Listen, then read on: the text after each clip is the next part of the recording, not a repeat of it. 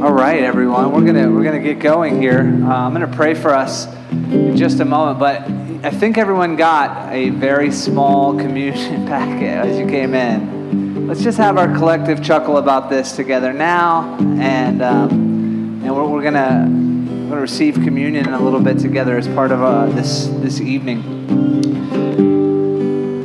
It feels appropriate so often at the beginning of a service like this to just take a little inventory of your own heart and your body and your energy level and your concentration and just say, where am I? And who's around me? And where is God? And that's a big part of what we're hoping for tonight, is just to not discuss a few tidbits about the Bible or God or even our church, but to experience presence of God and the presence of one another, and to realize what a gift that is, the presence of one another, the presence of God.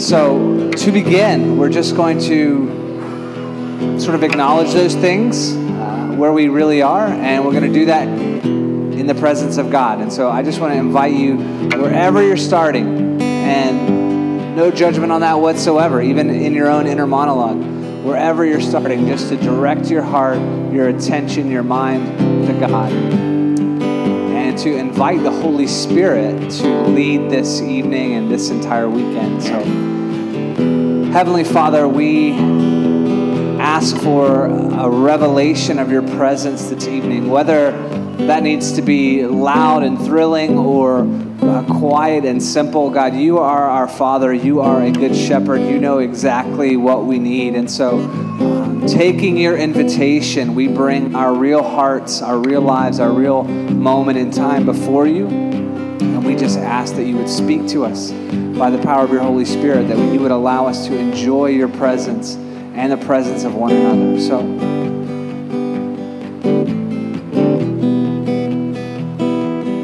we love you, God. We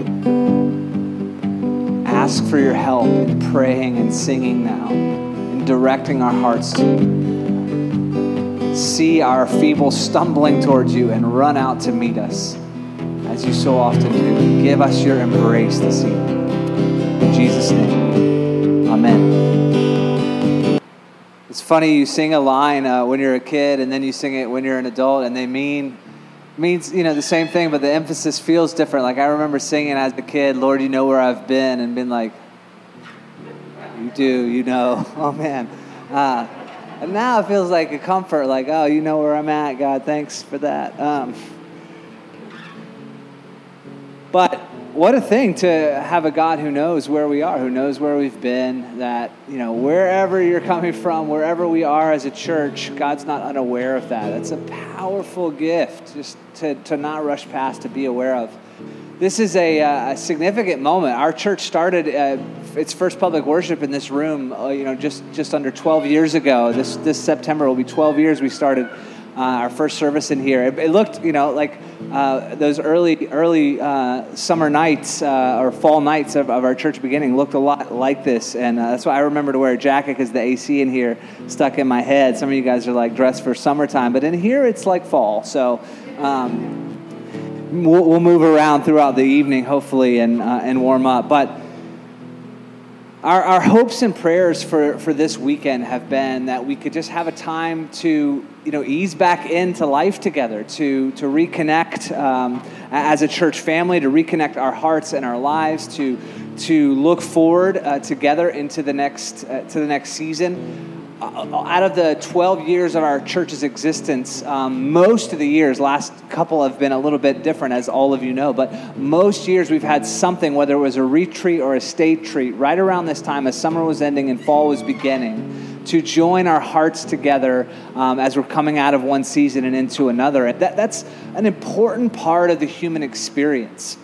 We know this intuitively, we know this from experience, that symbols and celebration and the rhythms of our year, the rhythms of our seasons, they're important to us as human beings. And sometimes it's even hard to articulate, why they're important, but we just know that they are. And so, we all have different levels of like how organized or rhythmic our lives are, but Your morning routine more than likely has some crucial ways that it gets you ready for the day. Even if you're over here on the freewheeling end of the spectrum, many of you have something on Sunday nights as you're preparing for your work week that begins to get you ready for what that's going to entail.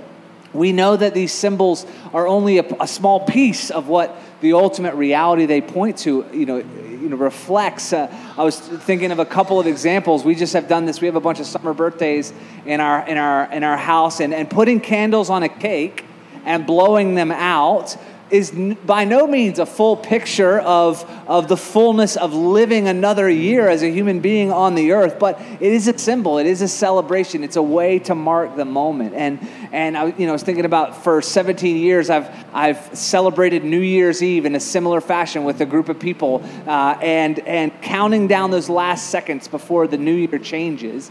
It doesn't mean that I'm going to live the rest of the year with that level of granular intentionality about my moments, but it's a way to mark the transition, and those markers are important. Even in our big holidays in the Christian year, Christmas and Easter, which have looked different in the last couple of years, they're meaningful because they point beyond themselves. So I've been praying about what this evening here and tomorrow and Sunday, what this weekend could hold for us. And I have to admit, for quite a while, I felt stumped. How do we process all that's been happening since COVID began? What about all the extra stress we have been carrying? What about just the reality that we haven't been together, very much at all? A few times, outside. People have different comfort levels with it. In fact, it seems like, I don't know how exactly your sphere of relationships is, but it seems like in mine, there are different approaches to almost everything right now. And there's such really tense divisions even in our friends and loved ones, our coworkers. There's just, it feels like the lines in the walls have gotten dug in.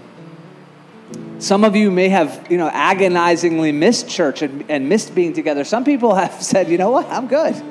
I found out I was all right without it and have moved on. And how do we reflect on that? Where do we grieve? Where do we celebrate?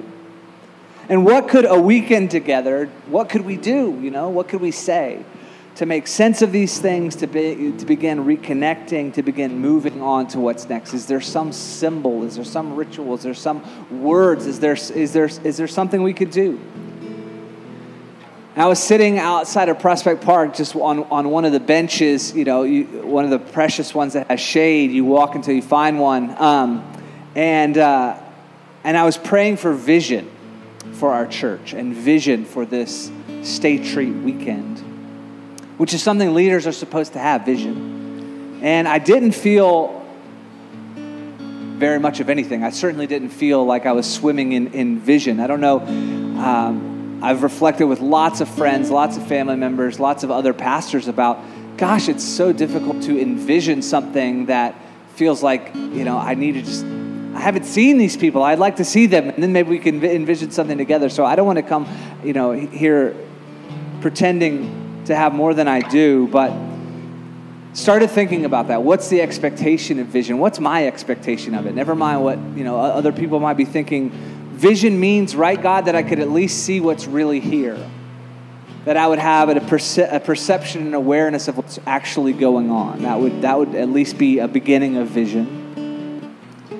Vision, I think, also would mean that I would know somewhat how to navigate things, that you would know somewhat how to navigate things, that we as a community would have some instinct, some discernment about how to navigate things. I think we often, when we say vision, in a leadership context, we mean the ability to see what's coming. And so vision is seeing what's around you, but also seeing what's not here yet. And that's really, honestly, that's challenging. So I prayed something, you have these moments where you just vent your soul to God and you're just speaking honestly. And I said, God, I don't know much about any vision right now. What do you want me to tell your church? Do you have some vision for us? And I sat and waited on this park bench. And what I got back was really simple. I sensed in my spirit that God was directing me to look again at how his people celebrate Passover. And I was thinking, it's the end of the summer. That's like an Easter spring thing. That's a celebration out of season. But I had prayed and asked, and that was what I sensed. And maybe I was wrong, but I was like, okay. I felt like that's a little bit of an answer to my prayer, and it's an assignment. So later that day, I got home, and I began trying to follow through on what I sensed God had said to me. And at first, there was nothing really new, nothing that sort of fell out as a nice state tree outline for me, or helped me make sense exactly of where we are as a church. But then I began to make a couple of discoveries. And those first discoveries led me down a path where I actually felt like I stumbled upon a sea of discoveries about Passover. And since that day on the bench, I've only been sort of able to dip my feet in the sea of discoveries about Passover, but I'm really, really, truly looking forward to moving on with them. And I think God has something, and I want you to hear this. I think God has something for us in the invitation to look at Passover on this particular weekend and this particular transition moment of our church's life as we go from one season to another. So in a sense, it's a celebration out of season, if we want to call it that. Passover is a spring festival. It leads us up to Easter. And I just got to thinking, I was sitting on my couch. I remember the exact moment in March in 2020 when things began to get canceled. I think I was watching a basketball game, and all of a sudden the players were taken off the court. And I remember, right, it's spring, and we're leading up to Easter. And then all of a sudden the whole world was in this new space and all this tension and all the reality of COVID. And I began to think maybe we've actually missed out on quite a lot since spring when COVID first hit. And maybe God can use this celebration out of season for us to do some remembering, to do some healing. God, maybe I think this weekend wants to do some very personal inviting to our hearts, and then maybe even some envisioning. But I think it would be out of time to start talking enthusiastically about a bunch of envisioning before we did some moving through, remembering and healing and hearing the personal, inviting voice of our Heavenly Father, the Good Shepherd. And then maybe we can together do some envisioning. So we're not going to do a Seder this evening, as beautiful as that might be, to take the full Passover meal as our Jewish neighbors would do in the spring. That would be beautiful. I think we probably will do something like that in the spring. But instead, this evening, I just want to take the four names of this festival, the Passover festival, this remembrance ceremony. I want to take the four names as a roadmap for our time together this evening. We're going to take them as kind of four short movements. And these names are ways for us to enter the story, a story that many of you are going to be really familiar with, but some you might notice some new details this evening as we think about it and reflect on it. But as we enter this story, a couple of things. I want you to know we're not alone. And we're not the first to be in a situation where we need God's rescue, where we need God's healing, and we need God's direction.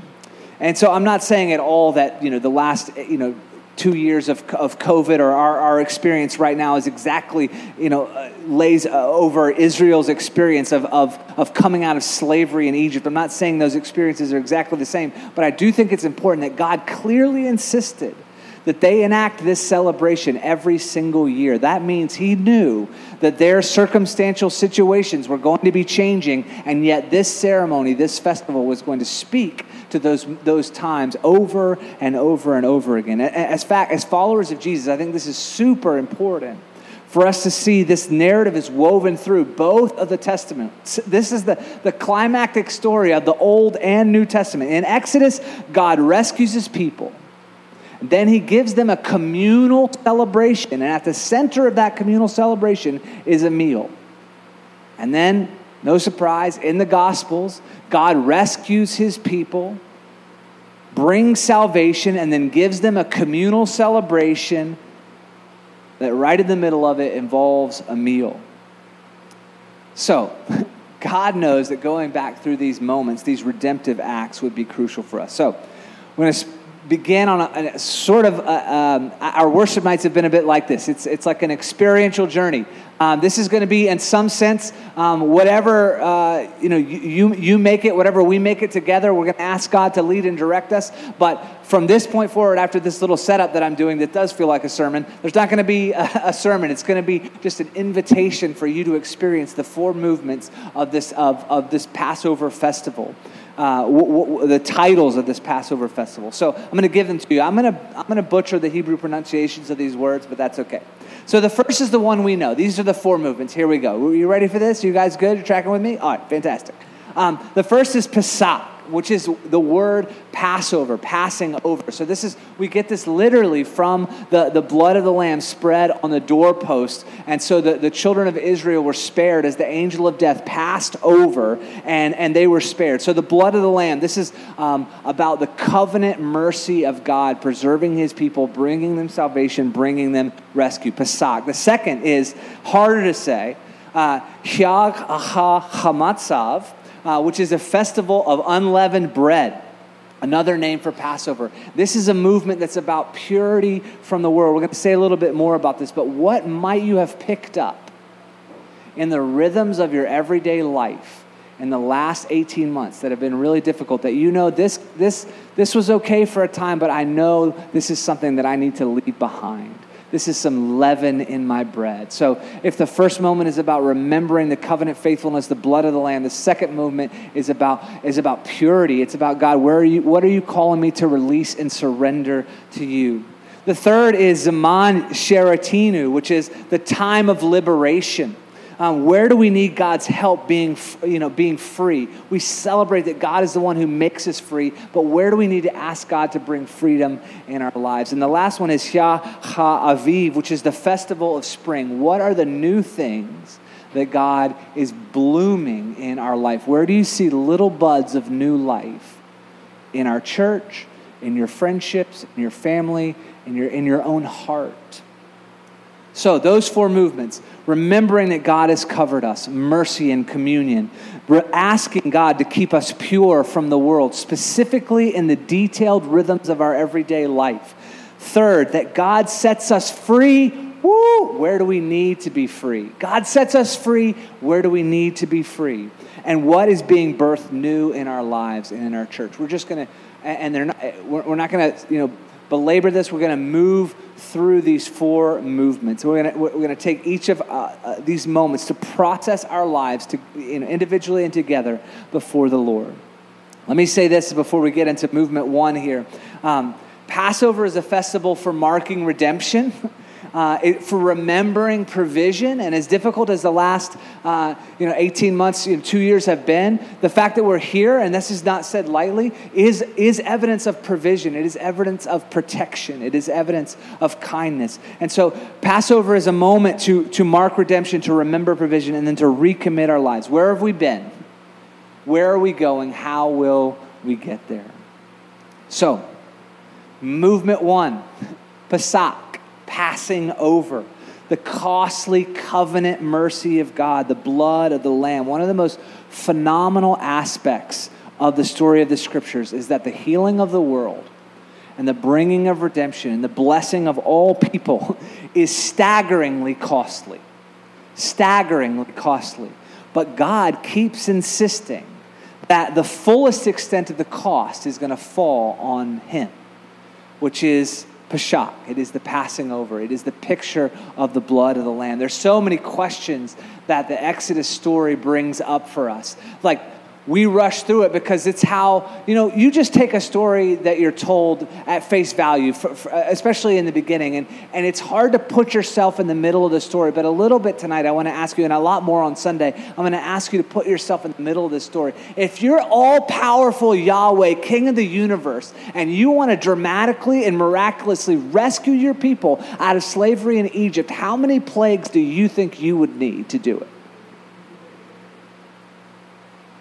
How about the plague of magic carpets that only the Israelites can ride? How about you just, like superhero freeze all the Egyptians and then let the Israelites run out and skip all the mess? What on earth is up with the 10 plagues? And they're very messy and they're very strange. What on earth is God doing? There seems to be some divine restraint in insisting that actually Pharaoh be the one to say it's okay to go. And until Pharaoh says that, God won't let them go. What's going on with that? And then also, why does this God, who seems at this point to let people basically call him anything they want, get really picky about his name? What's going on? All of a sudden, God insists to Moses that he's going to be called a certain thing, and then he insists to Pharaoh that he's going to be called a certain things, where before you could call him El Shaddai, you could call him Adonai, you could call him the Lord my banner, you could call him the God who hears. God's not particular about his name at all until all of a sudden, as a part of this redemptive narrative, God gets very specific about us knowing and naming God. There's a bunch of other bizarre details I'm not going to bore you with until Sunday, but the plague of the livestock, when God kills bizarre on its own. You know what Pharaoh does when he hears that the livestock have died? He doesn't take stock of his own. He says, go and find out, basically, have the livestock of the Israelites died? And he finds out they haven't. So for Pharaoh, it's very weird. He's not even interested that this divine being is powerful. He's seen powerful divine beings, or at least he believes he has. What he's interested in is the precision, the ability to allocate resources exactly where they're needed. Do something that direct. And at first I thought about that reflection. I was like, wow, what's up with Pharaoh? And then I think about, that's exactly how I am with God so often. I don't care that you're powerful. Will you do this exact specific thing that I want? What layers do we see in the blood of the Lamb? In Genesis to Revelation, we see this picture shown over and over again in increasing cycles. The angel of death passes over. It seems so intense. But God seems to say, you will release my firstborn, or it will cost you your firstborn. He says that to this enslaving empire. And essentially he's saying to his people, you are my firstborn. I'm going to treat you like my children. I'm going to care for you in this way. And my covering, my covenant faithfulness, my mercy is going to be over you. This first movement of God passing over is about the application of the specific, tender, covenant love of God in a very dramatic, broken, and violent world. So I want to invite you right now to just bring your heart before this God and say, I have lots of questions. I don't understand everything. I don't know why you're doing it this way, perhaps. But I hide myself in your mercy. I hide myself again in the blood of the Lamb. We said the Exodus story, God rescues his people and then gives us this meal of covenant. The gospel, God rescues his people by the blood of the Lamb and gives us this covenant meal. So we're going to just prepare our hearts for just a few minutes, and then we're going to begin this weekend. And you're like, begin? You've already been talking quite some time. It's okay. We're going to begin with communion tonight. This first movement, we're going to celebrate the passing over by the blood of the Lamb. We're going to celebrate the merciful covenant faithfulness of God. So I want to invite you just to bring your hearts before the Lord. We're going to take a moment or two in song to prepare our hearts, and then I'm going to come back up and lead us through the scriptures and liturgy of receiving this meal. But wherever you are, I invite you just to bring your heart before the Lord. Remember his covenant mercy, his covering, his love.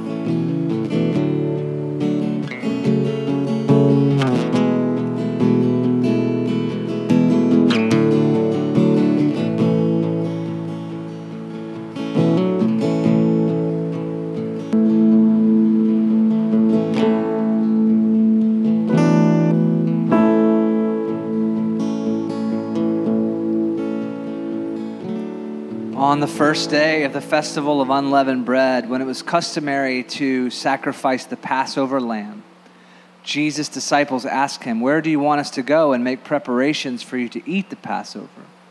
So he sent two of his disciples, telling them, "Go into the city, and a man carrying a jar of water will meet you. Follow him. Say to the owner of the house he enters, the teacher asks, 'Where is my guest room, where I may eat the Passover with my disciples?' He will show you a large room upstairs, furnished and ready. Make preparations for us there." The disciples left, went into the city, and found these things just as Jesus had told them. So they prepared the Passover. Jesus sends his disciples on this little faith treasure hunt, looking for this person carrying a jar of water. And they find this furnished upper room because in the heart of God, preparation was made in advance for this meal. And in the practical plane of reality, preparation was made for this meal. The new story of the blood of the Lamb is taking place right in the middle of the first story. So we pick up in the meal. And we're skipping a few verses where Judas is unfaithful, but that locates all of us in the story. Not that we would do something that seems exactly like what Judas did, but all of us can recognize that tendency in our heart to try to be our own God and take control. While they were eating, Jesus took bread, and when he had given thanks, he broke it and gave it to his disciples, saying, "Take it, this is my body." And he took a cup, and when he had given thanks, he gave it to them, and they all drank from it. "This is my blood of the covenant, which is poured out for many." He said to them, "Truly I tell you, I will not drink again from the fruit of the vine until that day when I drink it new in the kingdom of God." God's been telling this story from the beginning. God is telling this story again tonight. He is speaking it personally like a loving father to your heart. I sense it reverberating in my heart. 12 years ago, I stood in this room and said, we're going to start a church that is going to be seeking the presence of God. That's our vision. Our first vision sermon was about a prayer in Exodus where Moses says, "God, if your presence doesn't go with us, we don't want to go up from here." I want to say 12 years later, after all we've just been through, the prayer of our church is, "God, if your presence doesn't go with us, do not lead us up from here." If you want to know what our church is going to be about and you want to lead and be a part of this community, this is what we're seeking together with all of our hearts, humbly before God. Please be with us. And God's answer is, you know how far I'm willing to go to be with you. And this little packet barely communicates it, but symbols do matter. So I want to invite you right now where you are as we lift our hearts up to God to receive this meal, to count on God's mercy. What is the vision of Trinity Grace Church going to be? Pesach. Counting on the covenant mercy of God. Counting on the blood of the Lamb. That is where we begin. His presence. His life broken and poured out for us. Our life broken and poured out for one another. Broken and poured out for our neighbors. Can we go so far by the power of the Spirit to say broken and poured out for our enemies? Probably not on our own, but with the power of the Spirit, nothing is impossible. Where do we begin? Jesus.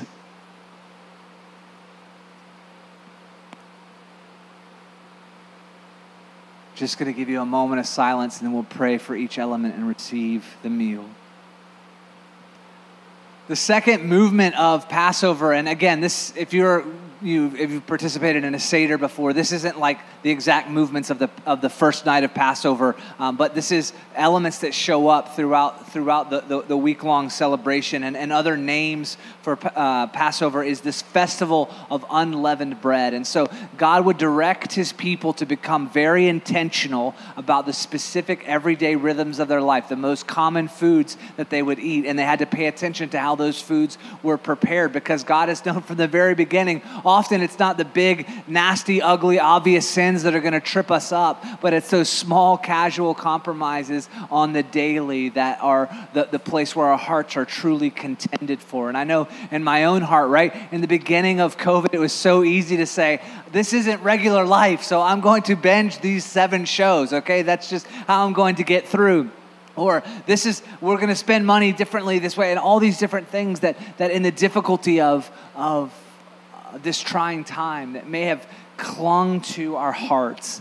And I think this celebration out of season is an opportunity for God to search us and to say, God, would you give me discernment about the bread I'm eating? What's nourishing my life? Would you give me discernment about the time that I'm spending, how I'm using it? Would you give me discernment about my energy levels? Would you give me discernment about my wake up time? Would you give me discernment about what I'm watching? And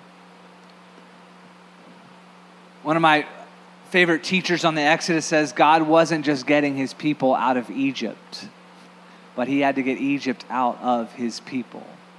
He had to get this empire mindset, this slavery mindset out of his people. And so what are the things in the everyday rhythms of your life that you may have picked up during COVID that you know it's time to lay down?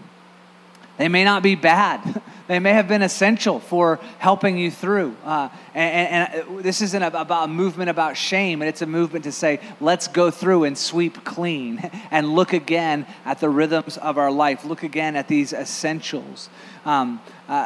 Again, these things may not be intrinsically bad. They just might not be essential to the story God is telling in your life now. And so I'm not going to try to name those specific things. What I want to ask is, come, Holy Spirit, would you search our hearts? Would you point to those things that may be false crutches that we've been leaning on during this time? And you want to say, hey, it doesn't have to be necessarily even all in one moment, but I am going to gently remove these things from your life. I'm asking you to participate with me. There's a passage that many of us will be familiar with, and it talks about this great cloud of witnesses. I like it when we're looking at these different moments in the biblical narrative and we're realizing this is all one story that we're a part of. And so those who were led out of slavery in Egypt are a part of the same story that we're living in now. And we're surrounded by this great cloud of witnesses. And it says, let us throw off everything that hinders and the sin that so easily entangles.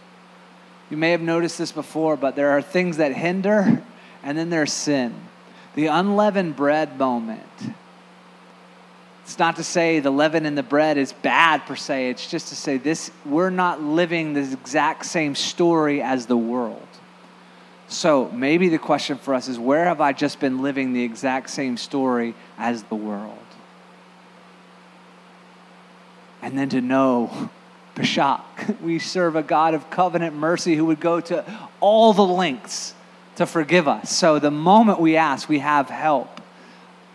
But let us throw off everything that hinders and the sin that so easily entangles us, and let us run with perseverance the race marked out for us, fixing our eyes on Jesus, the pioneer and perfecter of our faith. For the joy set before him, he endured the cross, scorning its shame, and sat down at the right hand of the throne of God. Consider him who endured such opposition from sinners, so that you will not grow weary and lose heart. I think there's something about this purification of our hearts that gives us endurance, that helps us continue. These things can truly hinder. They can weigh us down. And so to release them to God is I'm not going to lie, it feels daunting to me, but it is so worth it. It is so worth it. So everything that hinders, we come to this loving God, knowing he is our rescuer. So what we're going to do is, you may have noticed, we're just going to go back and forth. I'm going to talk a little bit, then we're going to sing a little bit and have some reflection. So we're in this next sort of block of worship. I want to invite you to put your heart before God and ask this question: where have I just been living in the story of the world? What are the things that hinder? Are there things you're inviting me to surrender to you? Is there something you're inviting me to let go? And here's what I want you to do with that. And you don't have to do it right now. We're going to discern now, and then before this weekend is over, I want you to share that with at least one person, so that you're doing this in a communal way. And you're not just trying to work on yourself, but you're asking God to remove the things that hinder, to help you live in the story of the kingdom, not the story of the world. And then in any way that God gives you, that faith to commit, let's discern and commit these things to God. So when you want to stand, sit, lay down on the floor, walk around the room, we're going to worship right now. This is a time for you to meet with God, to discern, to say, God, search my heart, try my thoughts, see if there's an anxious way in me, lead me in your way everlasting. I know the way of the world. I'm so familiar with it. Help me, my heart to be unburdened and free in your presence. This is no shame. This is running lovingly to your Heavenly Father in worship. Let's discern and and let's sing out praise. Use whatever posture you want. This is a free time.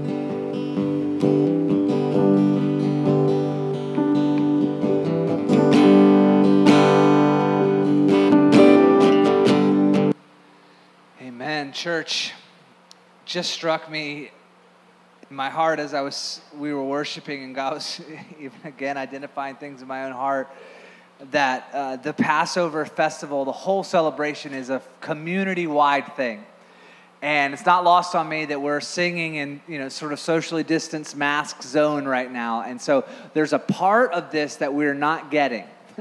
And that's okay. We're going to have to be patient. And one of the most painful aspects of our church right now is a bunch of us don't know each other well.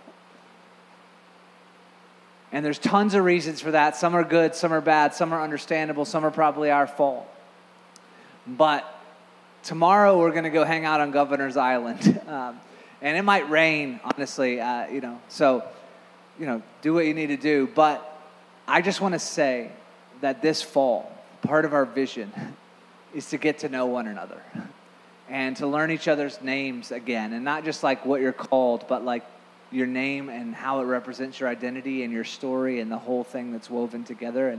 And I want to tell you, passing out of a city like these people in this story do and passing through the waters, there's something binding about those types of experiences, and we need to have some of those types of experiences together so we know one another. So when I say we're not alone, it doesn't just feel like pastor speak or just a church sentiment, but you are living and feeling that reality. And that's going to mean, some of us moving outside of our comfort zones and having the awkward conversation and probably asking for the name one or two more times, to make sure that we've got it. But I just want to say that we're moving through this, and it's so easy for it to become an intellectual exercise or just a personal heart journey, and the Passover is not that. The event itself and the commemorating celebration, communion is not that either. It's not just you and Jesus. As important as you and Jesus are, it's all of us in Jesus. And that's an important move that we're going to be making this fall, is to get to know one another again, to come out of our homes. And that's going to be, all the requisite things we're going to need from God to make that happen and for that to happen safely. So let's have patience in that journey with one another. Let's have grace in that journey with one another, but also let's have courage and let's move outside of our comfort zones with one another. I need that. Sometimes it's so easy for me to tuck away, even at a service, and be like, I got to do my thing and then let me get out, because I don't know what conversations, are going to feel like exactly. And I want to move to that communal space with you. We need to move together. I want you to imagine movement 3 is, this is a festival of freedom. It is a commemoration of liberation. And so I want you to imagine if you just came through in such a dramatic story and we're not sure what to do about the violence and what does it say about the world and what does it say about God, but imagine you're standing on the other side of the sea that you just passed through, and everyone who is violently pursuing you, your very captors, are just covered up by the water. Your enemy is gone. Time of liberation. How many of the people standing on that side of the shore think it's because I prepared my bread right all these days?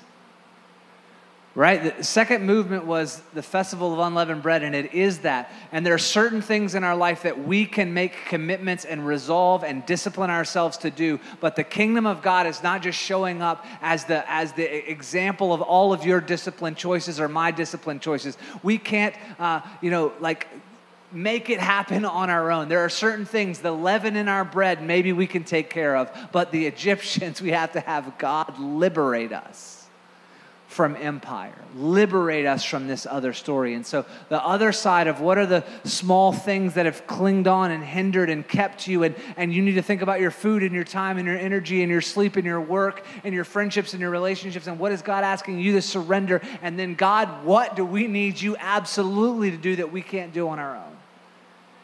It's a festival of unleavened bread, and it's a festival of liberation.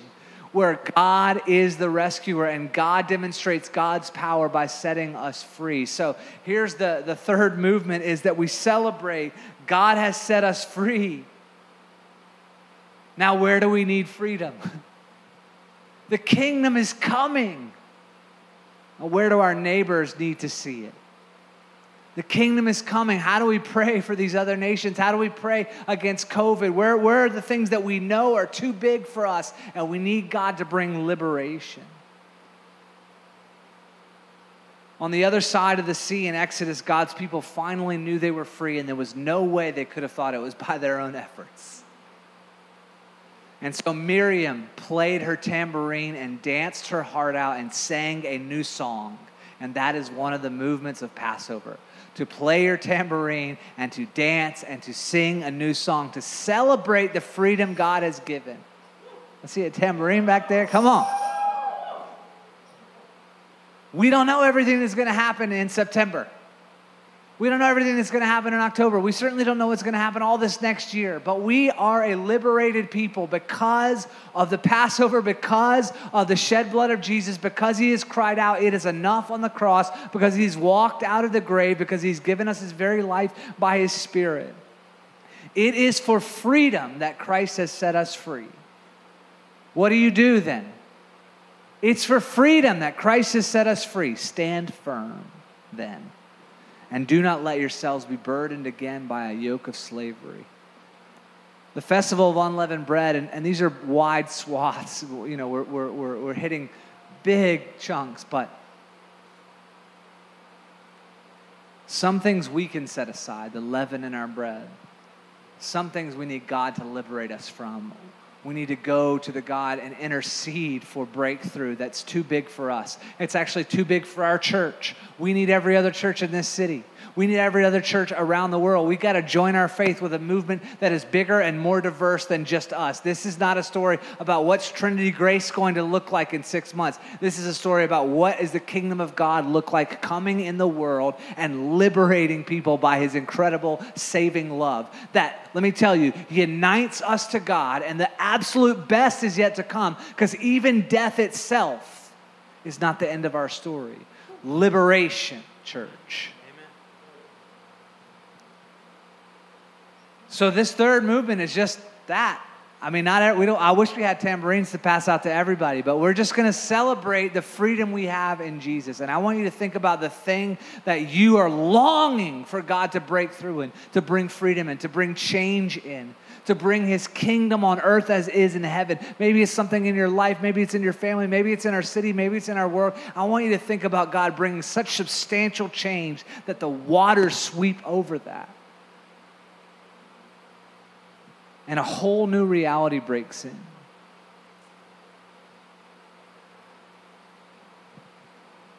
I feel like as a church, we've been good at the reflection. Let me think about it. We got to get a little better at celebrating.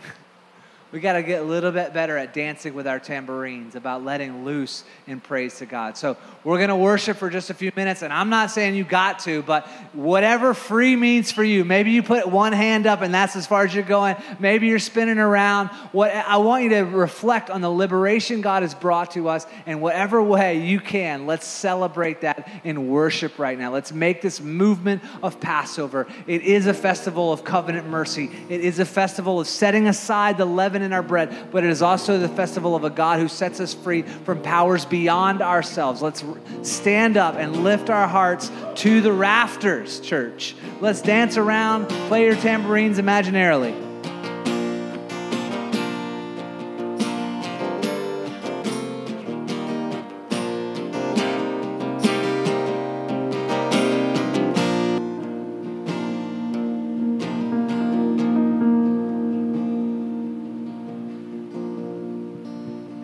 Church.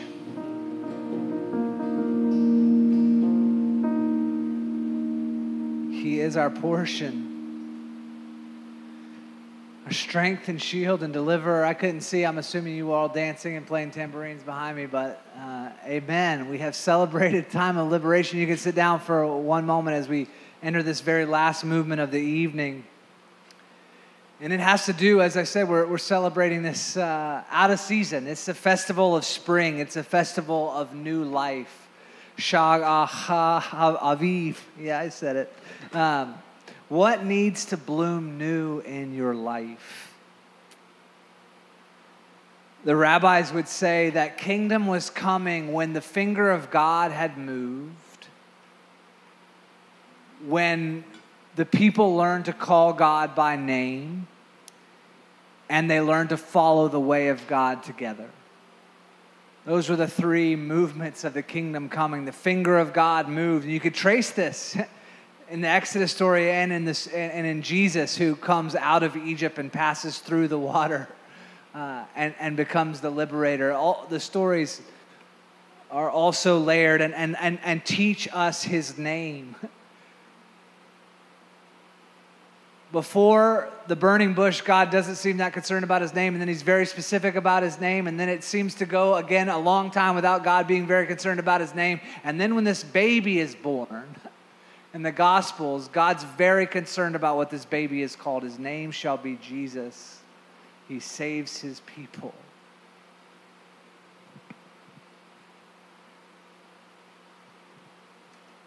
So he said that God had to get his people out of slavery, out of empire, out of Egypt. But then he had to get slavery and empire in Egypt out of his people's hearts. And so it's a festival of spring. It's a festival of new birth. It's a festival, as with everything we've already said, of covenant mercy and unleavened bread and liberation, and then of new things. And this is one of the things I was most grateful for, as God showed me these layers, and is that there are new things to be born in our church. And to say that in this room where we started 12 years ago is a beautiful thing. It's a powerful thing. May the finger of God move, and may we learn to call him by name, and may we learn to follow his ways together. It's a little graphic, and I hope you'll pardon me, but when they spread the blood on the doorposts, it's on all sides. People are passing through this bloody entryway into a new life. It's meant to symbolize new birth. And they pass through the waters, and the rabbis say a symbolism again of passing through into new birth. This is what Jesus and Nicodemus were talking about on that scandalous night when Jesus says you can't just be born of flesh and water, you have to be born of the Spirit. We have to be born anew. And let me tell you, our church has to be born anew. And maybe we wouldn't have chosen for that to be the case because things were clipping along fine. But we have to be born anew. It is time for a new season in our life. And so as we close tonight, what I want to ask you for is, what do you have faith for? Because that's probably not all that might happen, but there's this magical thing that God lets us be a part of, where he'll sometimes give us an inkling, a hint, a prophetic word about something that we're going to get to have a share in. It's certainly not all that God's doing in the world, or God's probably doing in our church, but there's a way that we get to personally participate in the communal movement by saying, God, what are you giving me faith to see born new in my life? And so each of these works, remembering the covenant mercy of God, that we're covered by the blood of the Lamb. And then, Lord, what things are clinging to my heart that I need to set aside? And where do I need to see you bring liberation in my life? Where do I need to celebrate the liberation you've already brought? And what are you birthing new? What are you birthing new? So I want to ask you over this weekend, this isn't about just our church leadership sharing vision with you of where we're going. Because some of those things are not going to be very new. They're going to be the same story that's being told from the beginning. But what do you have vision for? What do you have faith for? Where do you see buds of new life? Is there a prophetic word God has been whispering into your heart? I want to tell you, because of the priesthood of all believers, every one of you men and women have the opportunity to shape the direction of this church as much as any person. Do you believe that? Probably not, but it's true.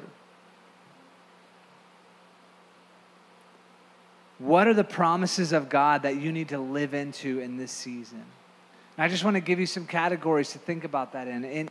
in your prayer life and communion with God? What needs to be new in your communion with God this season, this fall, from now till Christmas, till Advent? What needs to be new about your prayer life or communion with God? What about your heart, your mind, your body? What about your friendships, your family? Had some of the most difficult conversations of my whole life with my family this summer. I'm struggling to know how to circle back. What are the places that we need to be a part of God bringing something new? In your work, so many of our work has been shaken up. And that can be something that we just need to get back to what it was. But in some cases, it's like we need to pray and discern the new thing that God is doing. And it may feel surprising to us. Where is God giving you creativity? What about service and love? We can see need all around us. It's one of the beautiful parts about New York is that the rawness of our human experience is happening all around us in our immediate, vantage. Where can we begin new projects of service and love? I'm not saying this to burden you with let's start a bunch of new things. What's new might be that you let go of 5 or 6 things. Where we're doing justice and joining in with justice being done, where we're learning maybe for the first time in our lives to actually Sabbath, to actually rest. One of the things God keeps insisting on is that Israel was blessed to be a blessing. And it's said so much in church that it can begin to feel like a cliche. But the covenant in the beginning was, I'm going to bless the whole world through you. I'm going to show what the covenant, merciful love of God, what Yahweh is really like through your lives. That is why we're set free. That's why we're rescued. That's why Passover happens, so that they can be a blessing to the world. And when they fail at that vocation, God sends them prophets and warnings and the whole rest of the story, right?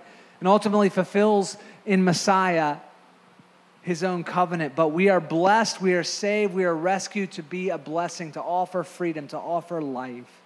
So where are the places we're believing for something new?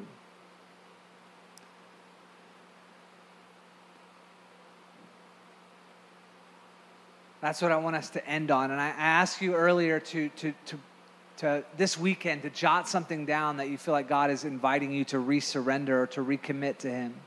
I want to ask you in that same place to write down something, 1, 2, 3, 4, however many things that you have faith for, that God is beginning new in the world in this season, that you're longing, maybe something that seems impossible, but you're writing it down in faith that God would begin to do. And I want to ask you to share that also with someone before this weekend is over. I hope you've had a chance to really unburden your heart tonight. I hope you've had a chance to worship. We're going to close in just a moment with a little more worship, and then I'll come up and pray for us. But this last movement is about new life.